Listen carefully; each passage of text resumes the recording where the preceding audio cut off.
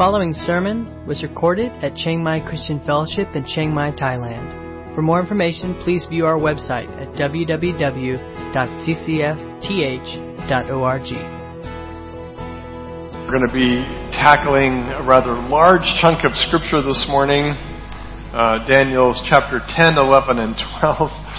This is probably insanity at some level.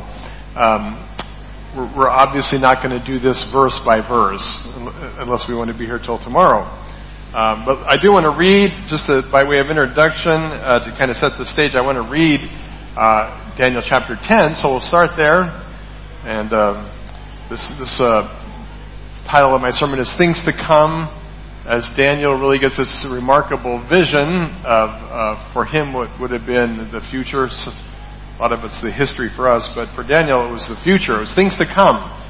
So let's begin by looking and reading, beginning in Daniel chapter 10, verse 1. In the third year of Cyrus, king of Persia, a word was revealed to Daniel, who was named Belteshazzar, and the word was true, and it was a great conflict.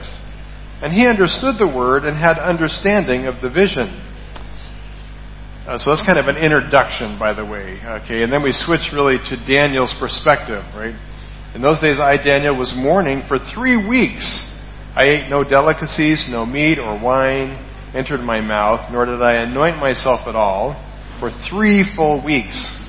On the 24th day of the first month, as I was standing on the bank of the great river, that is the Tigris, I lifted up my eyes and looked, and behold, a man clothed in linen, with a belt of fine gold from Uphaz around his waist. His body was like beryl, his face like the appearance of lightning, his eyes like flaming torches, his arms and legs like the gleam of burnished bronze, and the sound of his words like the sound of a multitude. And I, Daniel, alone saw the vision, for the men who were with me did not see the vision, but a great trembling fell upon them, and they fled to hide themselves. So I was left alone and saw this great vision, and no strength was left in me. My radiant appearance was fearfully changed, and I retained no strength.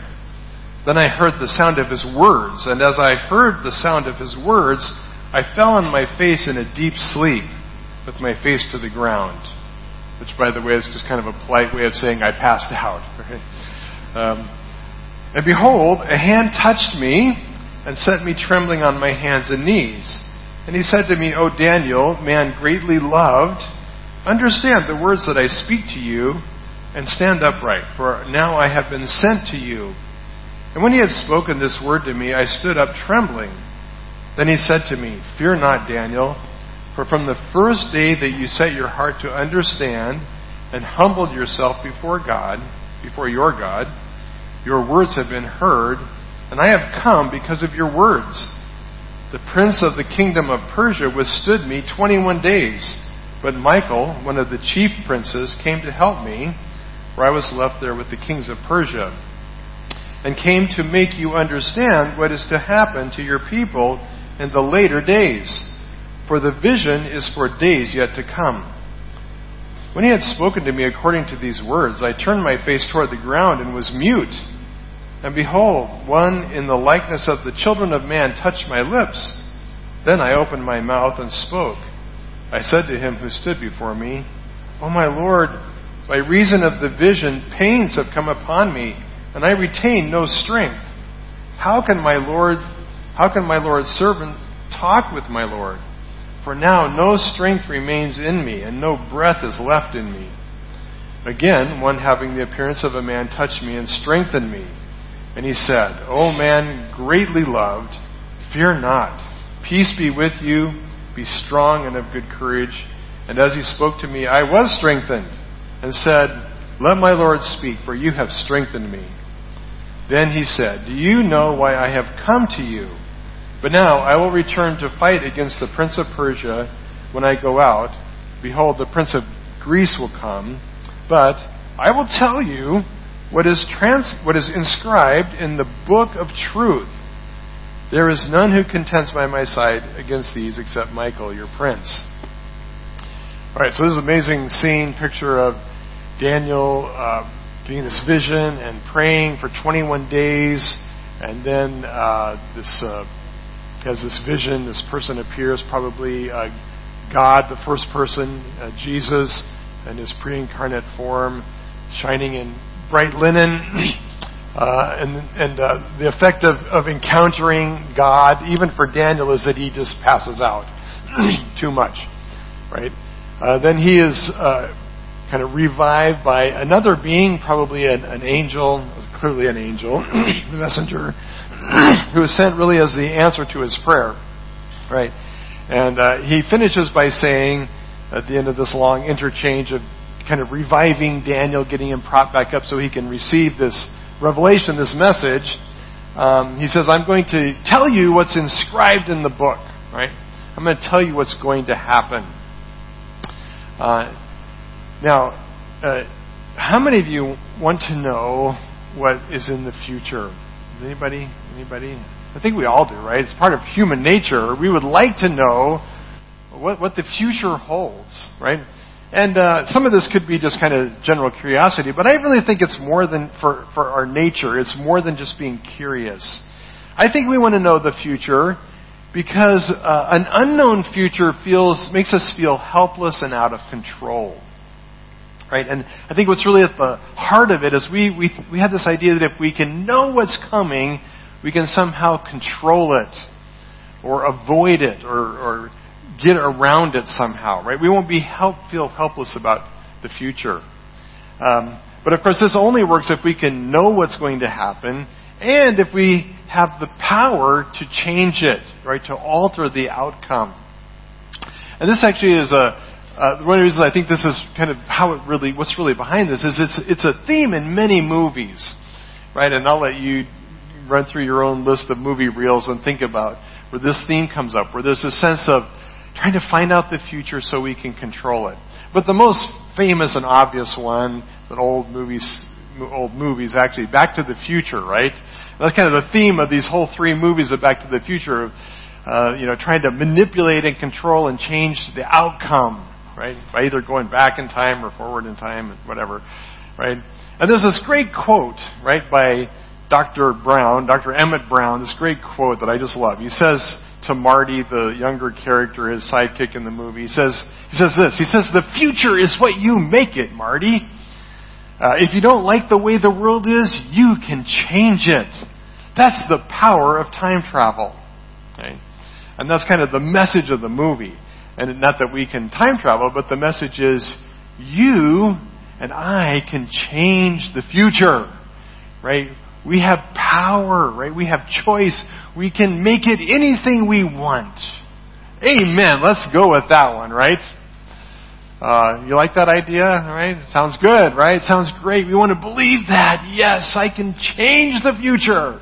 I control it. Problem is it true? Right? Is it true? Can we really control the future? Can we, if we know what's going to happen, do we have this power, right? We desperately want this power, right? We desperately, as human beings, want this power to do what Dr. Brown says, right? To change the future, right? But is this realistic, right? First off, can we really know what's going to happen? First question. And second question, when we find out what's coming, when we find out what is in the future, can we actually do anything about it? Can we change it? Can we alter it, right? Is this realistic? And that's really kind of the two big questions that these last three chapters of Daniel unpack for us, right? Can we know the future?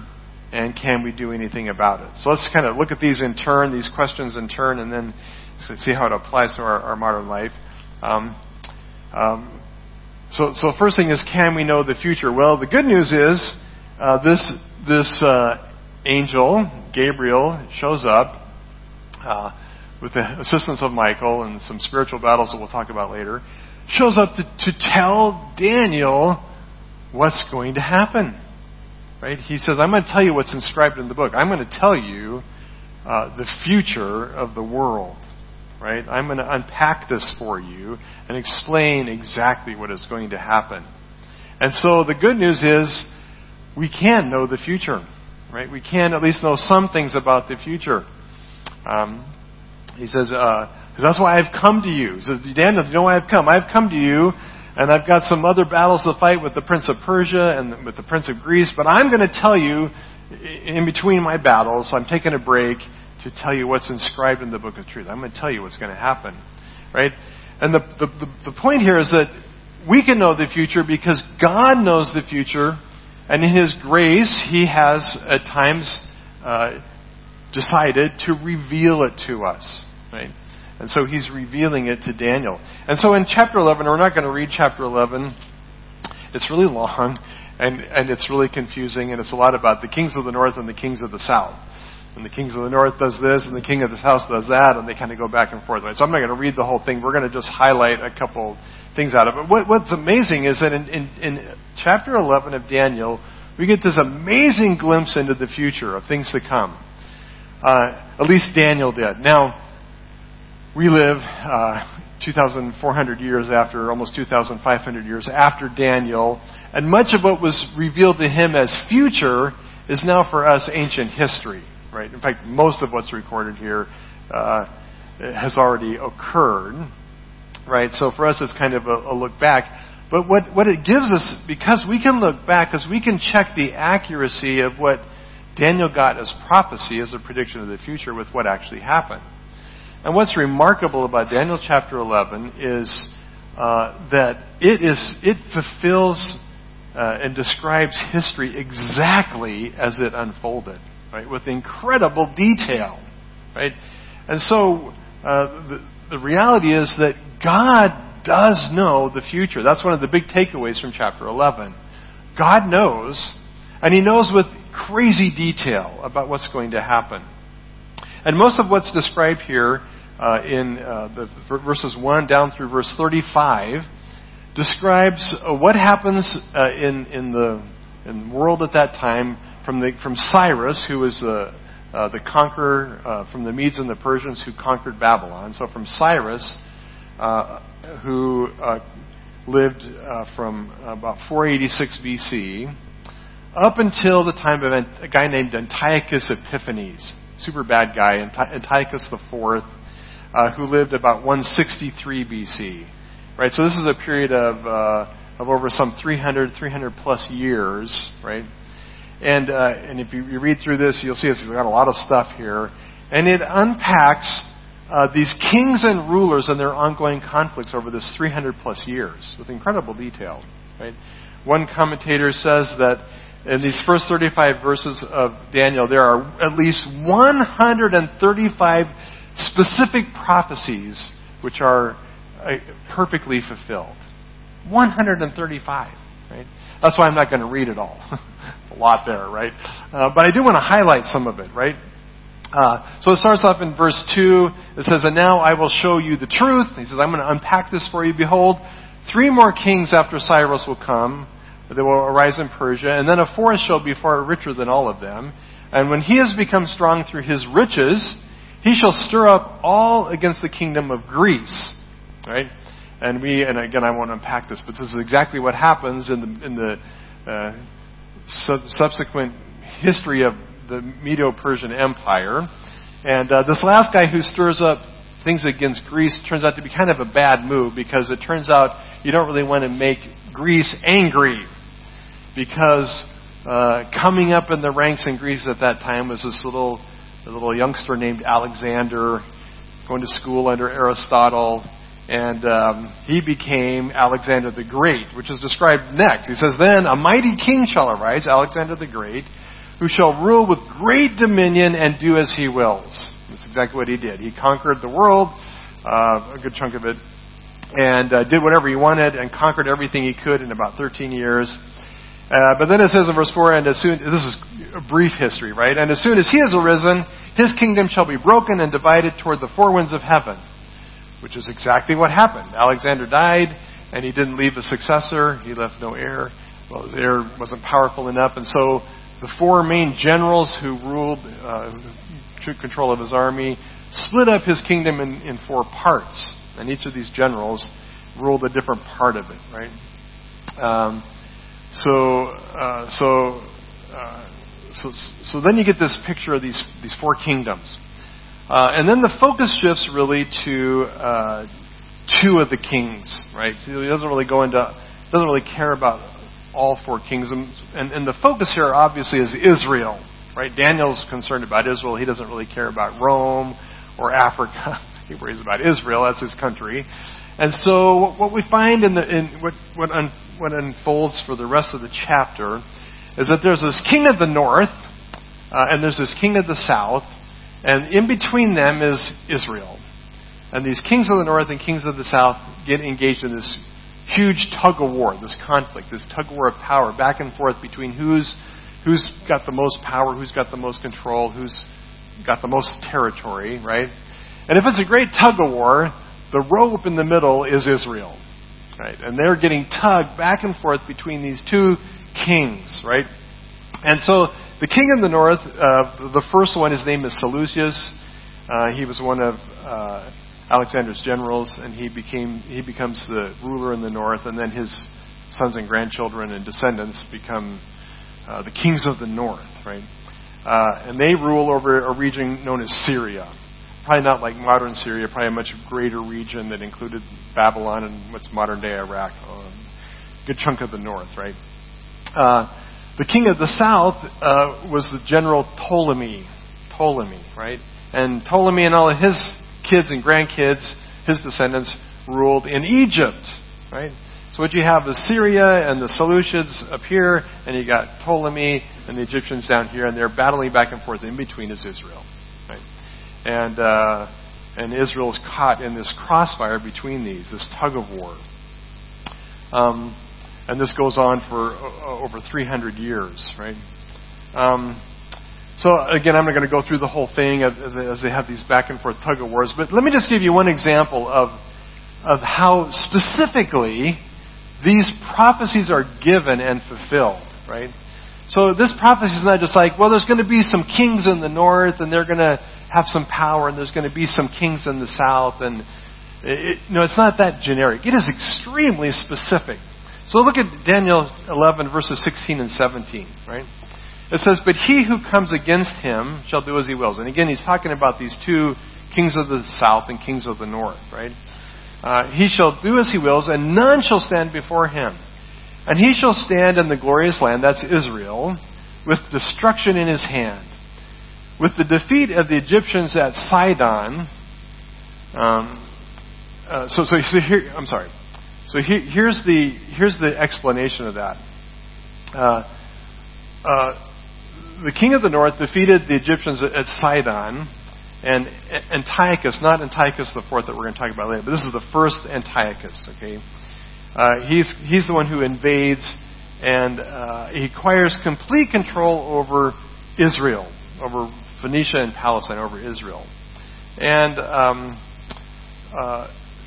it had been under his power before, and we see that in some previous verses, then he lost it, but then he gets it back, and it says now he's in the beautiful land, that's Israel, and it becomes a permanent possession of the Syrian Empire. And this happens around mid-200 BC, almost to the end of the 2nd century, right? Or beginning of the 2nd century. So this fact becomes extremely important because this paves the way for Antiochus Epiphanes, the bad guy that we'll see at the end of the chapter. So he comes into the Holy Land, and it says that he does bad things to them, right? He persecutes them. He shall set his face to come with the strength of his whole kingdom, and it says then, that says he shall bring, verse 17, he shall bring terms of an agreement and perform them. Now again, this is how specific this is, right? This is not just generic stuff. He says, he shall give him the daughter of women to destroy the kingdom, but it shall not stand or be to his advantage. Okay, so here's this prediction that this king, he gains power, and he has this ongoing conflict. He sets his face against all of his enemies, and he gives his daughter as a way to gain control, right? Well, here's the explanation of how this unfolded in real-life history. It says, one commentator writes, backed by Antiochus' army, the Syrians forced terms of peace or an alliance upon the Egyptian king. So that's how it worked. It's like, I'm going to make you an offer you can't refuse, right? Kind of thing. I won't kill you all if you agree to peace. So he forces this alliance, this peace agreement.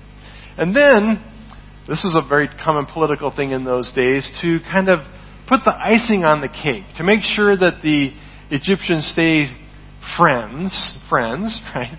And don't attack you back. He says, hey, just as bonus, I'm going to let you have my beautiful daughter as your wife, right? Well, who was this beautiful daughter of Antiochus? Anybody know? Right, Cleopatra. See, you all knew that, right? Cleopatra. You've heard of Cleopatra, the famous, right, Egyptian Cleopatra. This is her, right?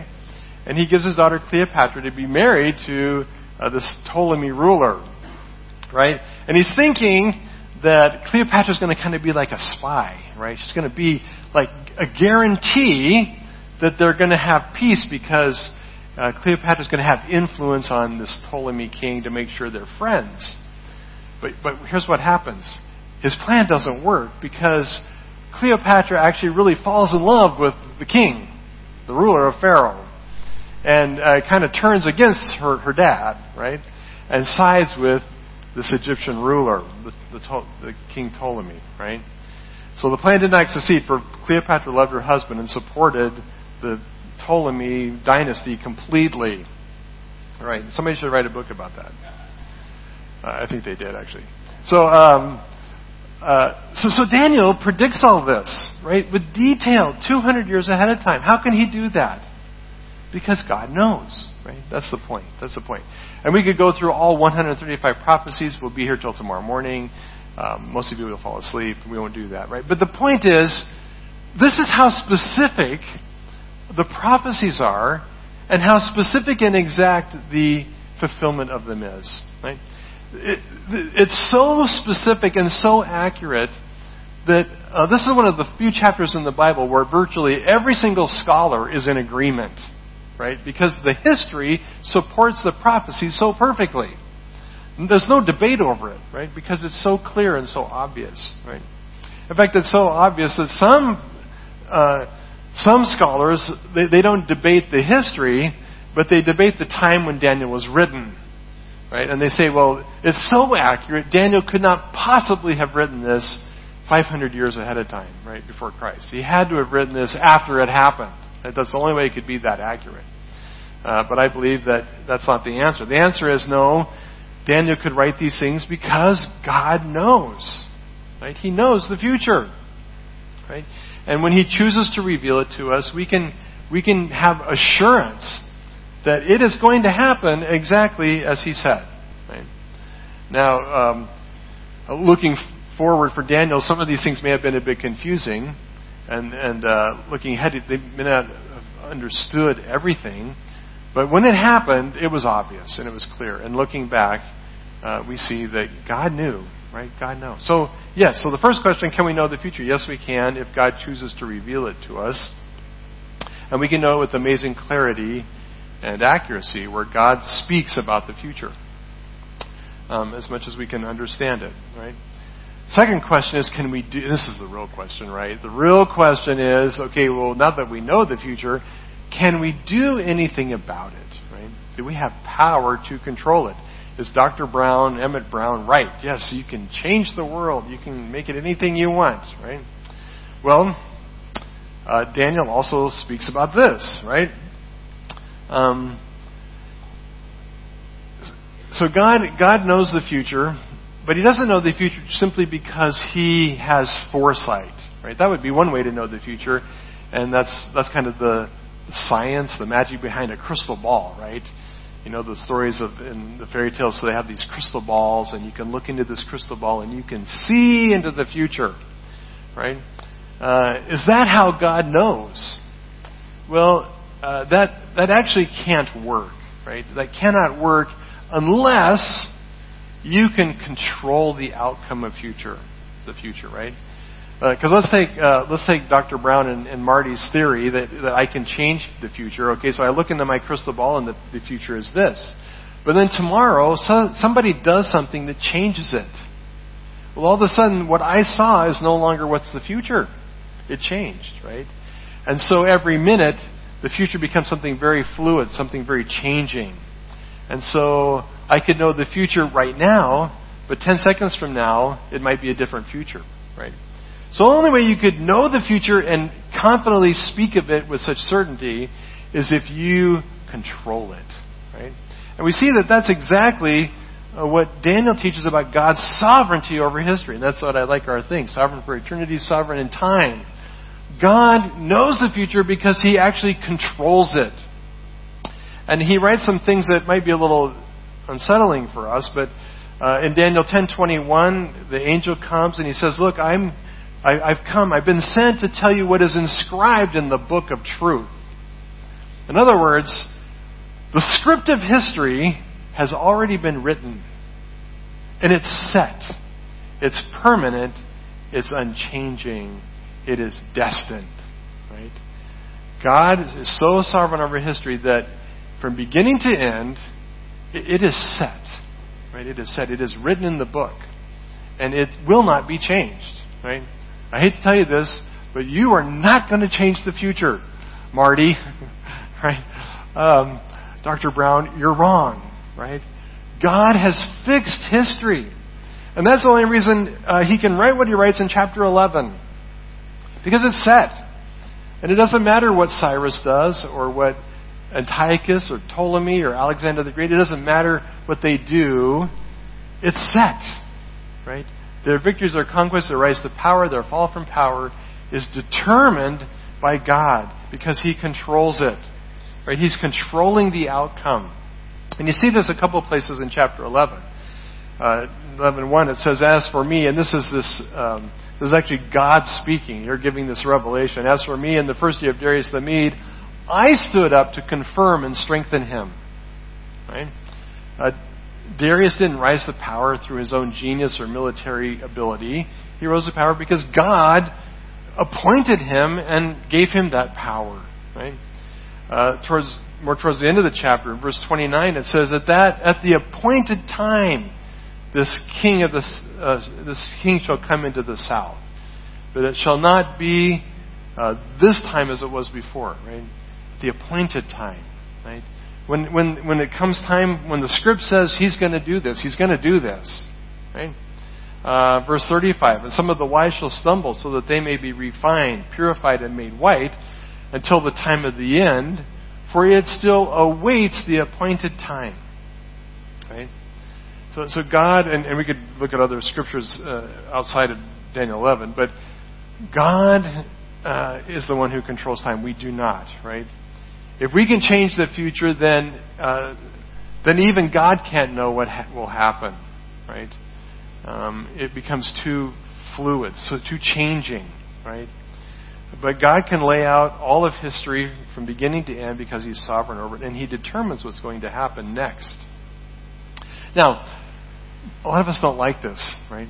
I don't really like this. It's like, because it makes me feel like I'm just a puppet, right? Do you ever feel like this? You feel like, well, if it's destined, if I have why should I get up tomorrow? Because it's just destined.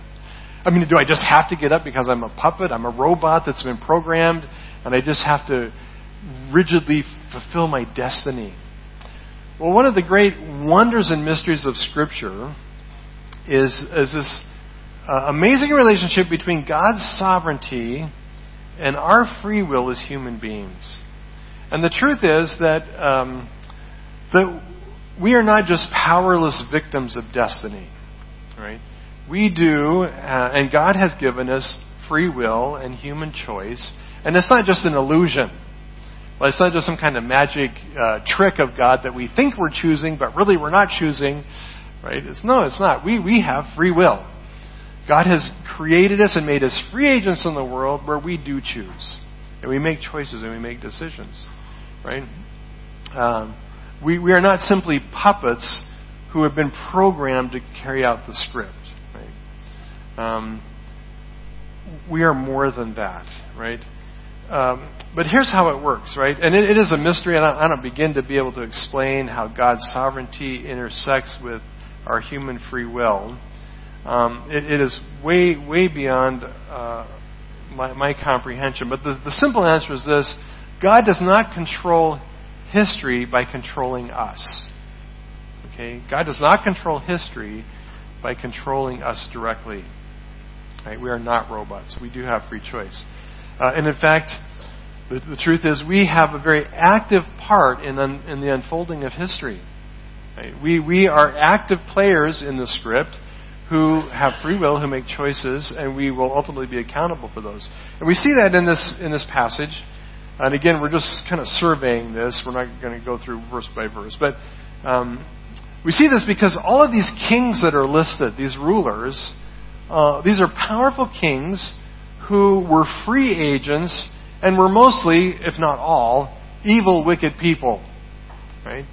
And they hurt people. They're power-hungry rulers who, Alexander, he was not a nice guy. He killed people for a living, like lots of them. And he conquered and dominated, right? He was not the guy you really want to, invite over for supper, right? These guys are evil, power-hungry, driven by greed and hunger for power, right? And God is not responsible for their wickedness, right? He didn't make them that way. They became this way by their own choices and by their own actions. And in the end, we'll see in chapter 12, God will judge them and will hold them accountable for their wickedness. Right? They'll give an answer for every evil thing they did. Right? And they're responsible for it. They chose those things, and they did that out of their own will, right? They will be judged for their rebellion against God and all the pain and suffering they caused in the world. Right? And not only that, but we see also that not only are these powerful kings who are very much free agents, they seem like they're loose cannons out there just doing evil things. And not only in Daniel's day and what we see described in chapter 11, but in our modern day, right, we're surrounded by rulers who, a lot of them should be locked up in mental institutions, or they need help, right? They also are loose cannons, and they're doing their thing. And many of them are causing hardship all over the world, right? In their own countries. I won't name any, but you can just look at the news and you see them, right? But not only are they out there doing their thing, but we see in chapter 10 that behind that is a whole other level of power of angelic beings who are also free agents doing stuff in the world, right? So behind these earthly rulers are even more powerful spiritual forces who are exerting influence over human affairs, right? And you get this amazing glimpse of this in chapter 10, right? The angel says to Daniel, he says, I tried to get here, but the prince of the kingdom of Persia withstood me. He got in my way for 21 days. But Michael, one of the chief princes, and these are angels, princes can be used to speak of angelic beings, came to help me, for I was left there with the kings, that is these spirits, these angels of Persia, for 21 days. Right? It's an amazing picture of a world we don't see, but it's all around us. Where spiritual beings, you can call them demons or angels or bad angels or good angels, are engaged in this epic spiritual battle that's going on around us. Right?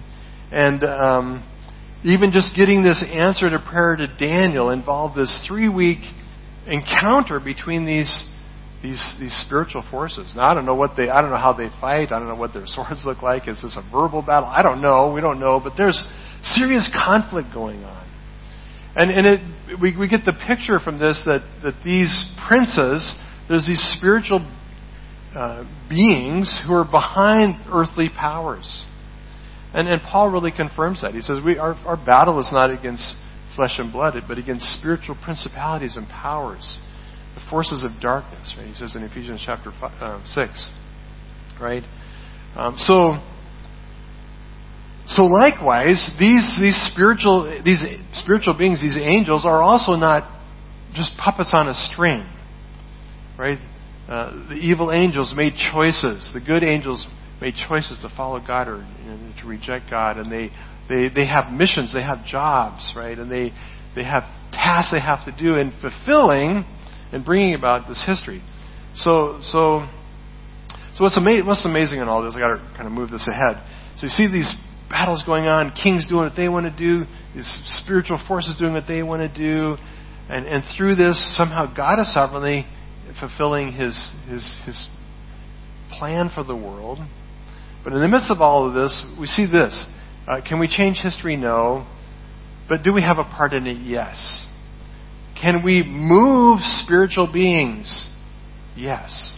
Can we have a part in even moving kingdoms? Yes. Right? And you see this in the prayer of Daniel. Right?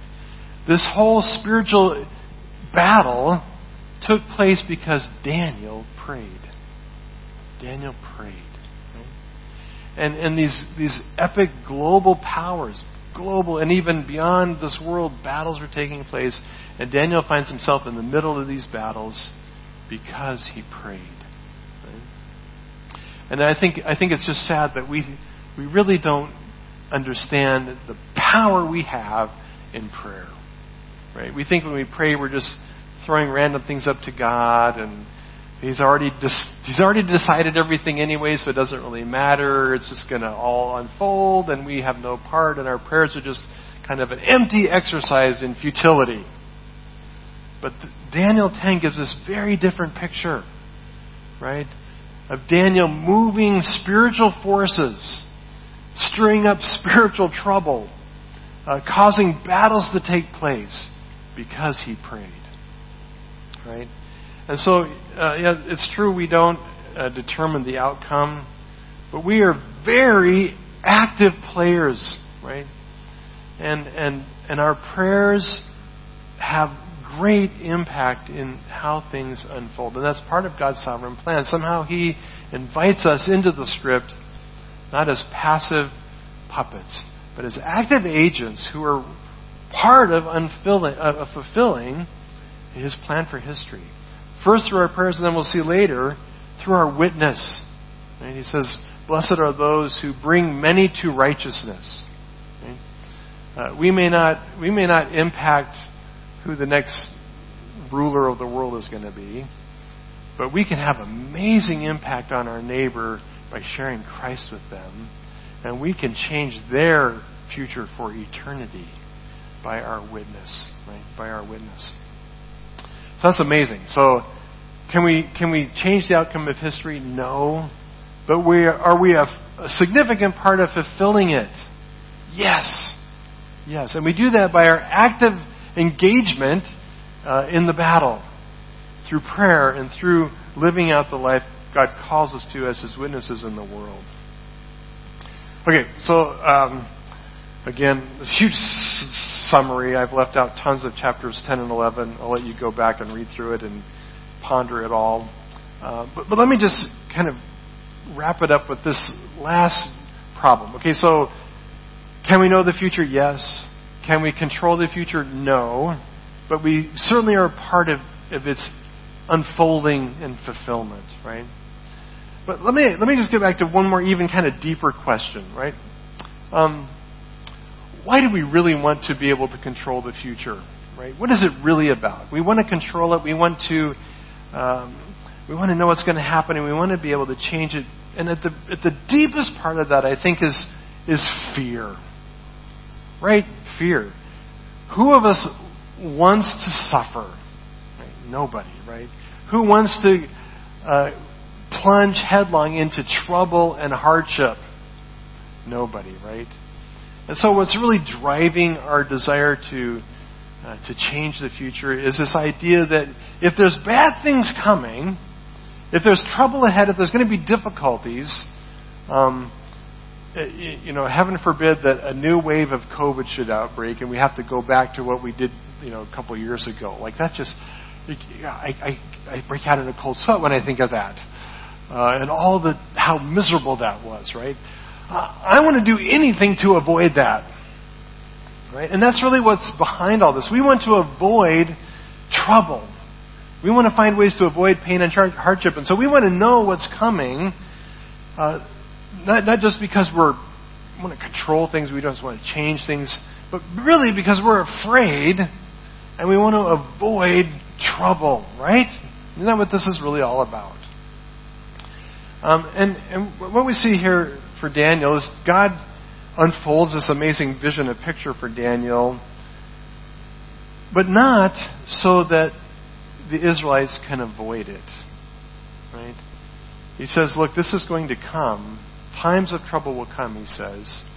And at the appointed time, it will happen. And you cannot avoid it. You cannot avoid it. Right? And there's two examples of this. So, chapter 11 really leads up to this character called Antiochus Epiphanes. And he becomes really the climax of the first part of the prophecy. But there's actually two bad guys. But the first one is Antiochus Epiphanes. And it says in verse 29, at the appointed time he shall return, that's Antiochus, and come into the south. But it shall not be this time as it was before. So he tries to invade Egypt a couple different times. And he gets beat back and he tries again because he really wants to, he wants Egypt, right? He doesn't want to have this tug of war anymore. And he knows the only way to end this tug of war is to take over, right? So he wants Egypt, right? So the second time he goes into Egypt, but it wasn't as before. In verse 30, for the ships of Kittim shall come against him, and he shall be afraid and withdraw, and shall turn back and be enraged. Okay, well, what is that about? Well, here's the specific fulfillment of it. In 68 BC, Antiochus invaded Egypt a second time, but he was not successful. One commentator writes, the cause of Antiochus' failure was that he encountered opposition from the ships of the western coastlands, or Kittim, right? Which is symbolic for really the Mediterranean region in general. And here refers to the Roman fleet that had come to Alexandria, Egypt, at the request of the Ptolemy ruler. Right, so Antiochus is marching down to Egypt, and he gets there, and he's almost to Alexandria, ready to fight, and he's sure he's going to win. And that shows up this Roman legion who just got off the ship from Rome. And this is not what he expected, right? So this Roman commander, Gaius Populus Laenus, met Antiochus 4 miles outside of the city. Hey, Antiochus, how's it going? Good. How's it going? How's things in Rome? Good, right? I have a letter from the Roman Senate ordering you to leave Egypt now. Right? And this Roman general hands Antiochus this letter. And then he takes and he draws a circle around Antiochus. And he says, you answer me before you step out of that circle. Will you turn around and leave? Or will you fall under Rome and the wrath of Rome? Well, Antiochus wasn't stupid, right? Now, he did not want to surrender to Rome. He wanted Egypt more than anything in the world. But he knew that taking on Rome was something, an army he could not defeat. Right? He thought he could defeat Ptolemy. He knew he could not defeat Rome. And so he agrees. And he turns around and he leaves and goes back home. But he is furious. He has been humiliated. And he is extremely, extremely angry. And he goes back where? He goes back to Israel, to Jerusalem. And he is so angry. And he is consumed with rage at what has happened to him, right? And so it says in verse 31, forces from him shall appear and profane the temple and fortress, and he shall take away the regular burnt offering, and they shall set up the abomination that makes desolate. He shall seduce with flattery those who violate the covenant, but the people who know their God and stand firm shall take action. And the wise shall make many understand, though for some days they shall stumble by sword and flame, and by captivity and plunder. So in 167, Antiochus goes back humiliated, and he turns all of his rage and wrath against the Jewish people, right? Against the Israelites, against those under the Holy Covenant. And he does just a number of terrible things that are described, and we just don't have time to go into detail. But he massacres tens of thousands of Israelis. He desecrates the temple. He sets up an idol of Zeus on the altar in the temple and offers pigs on it.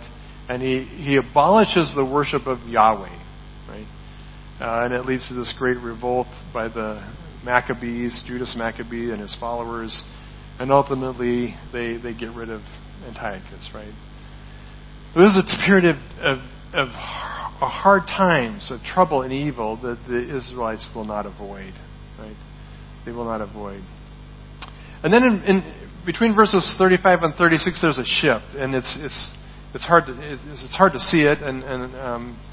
And as we read through it, we may think that in verse 36 this is continuing the description of Antiochus, but it really jumps ahead to something that's even future for us.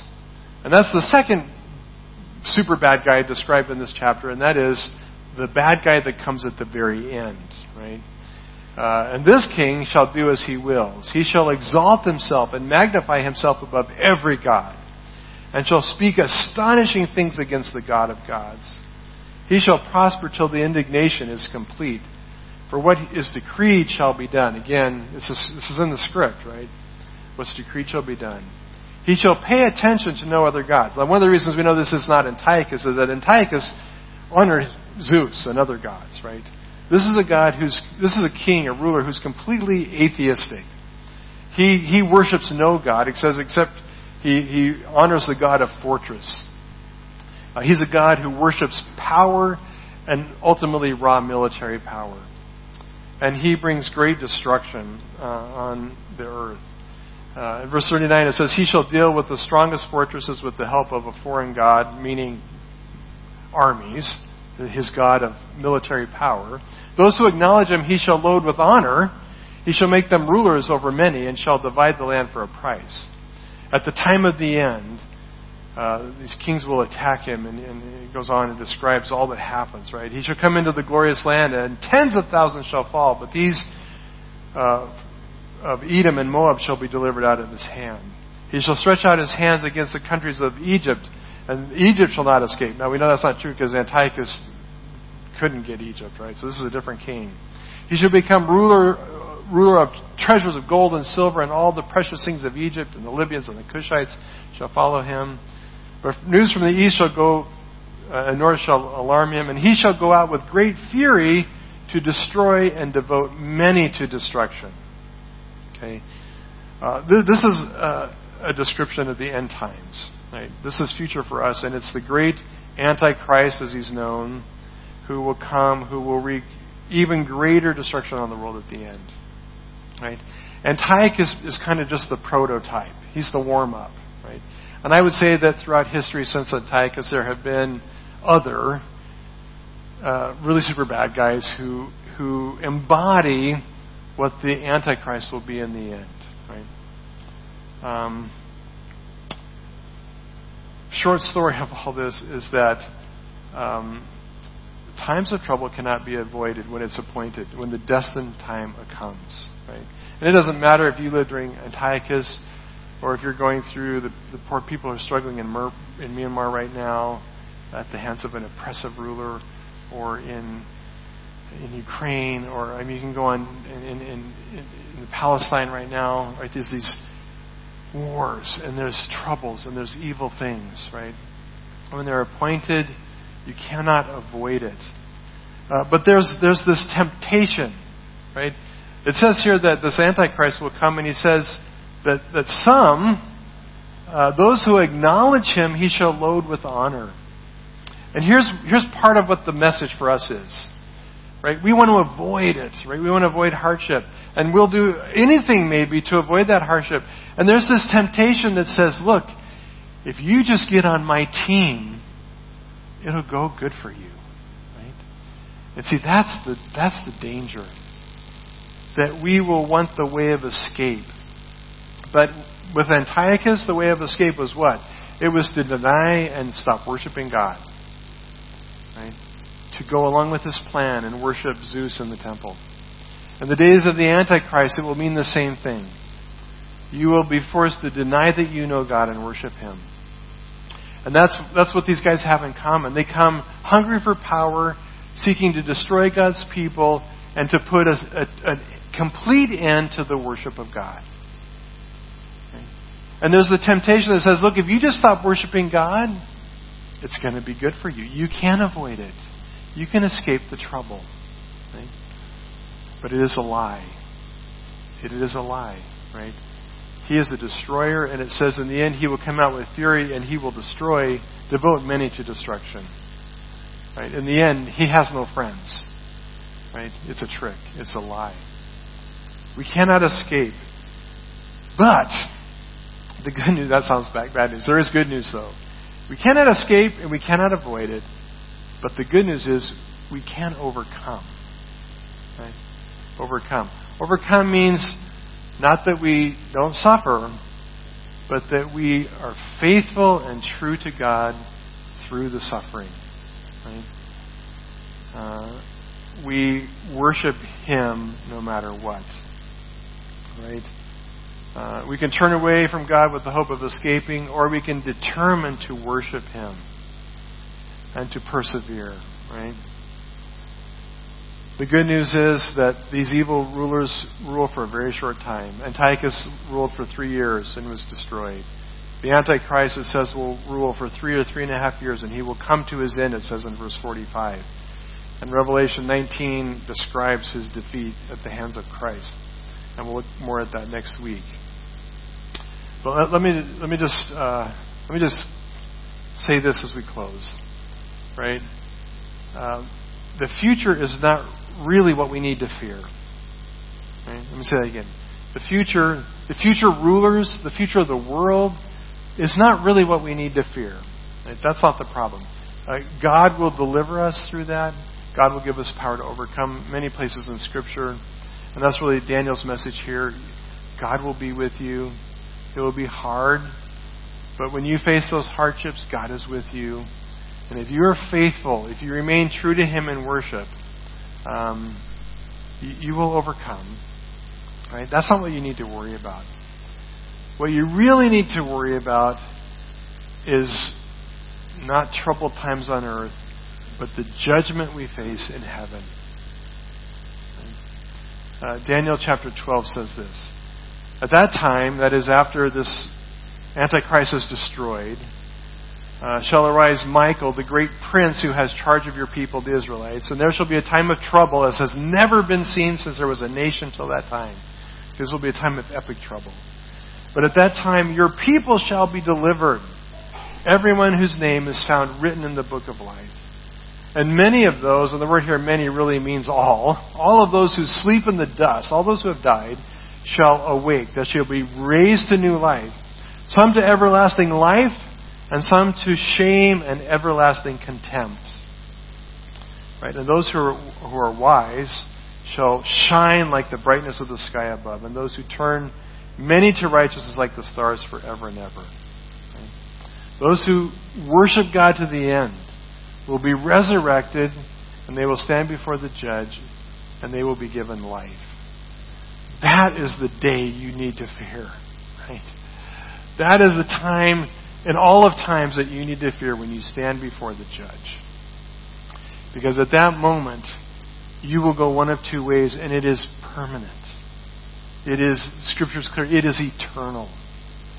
You will either go to eternal, everlasting life, where you will shine bright as the sky, like the morning star forever and ever. As those who were faithful, worshiping God and turning many to righteousness. Or you will be judged and condemned, and you will be raised to shame and everlasting contempt. Right? That's the day we need to fear. Right? And that's the reality that we need to arrange our whole life around. And the sad reality is that our human nature, we want to avoid pain here and now. I get that. Right? Who doesn't? We're kind of wired that way. It's a survival thing. But what we've got to realize is that's just temporary. Right? And that's the point of Daniel. Yeah, troubled times are come, but it's 3.5 years. It's 1,230 days. Or 60 days. 1,260 days, something like that. And it's over. Now, of course, that sounds like a long time. But y'all remember COVID? It was about 3.5 years, right? And praise God, it's done, right? And we made it through. And in the middle of it, I thought it was never going to end. I thought I was going to be wearing a mask and doing church in this room by myself for the rest of my life. But it was really a pretty short time, right? Troubles come, it's going to be short. Eternity lasts forever. When it says everlasting, it means everlasting. Right? Are you ready? Is your name written in the Lamb's Book of Life? Are you living to worship God and bring others to righteousness with every fiber of your being? Right? If so, you will be resurrected, raised up to everlasting life. But if you're living to escape and avoid trouble and control your life and do whatever it takes, even compromising truth, to get the easy way out, you will be raised to everlasting shame and contempt. You've been listening to a sermon recorded at Chiang Mai Christian Fellowship in Chiang Mai, Thailand. For more information, please view our website at www.ccfth.org.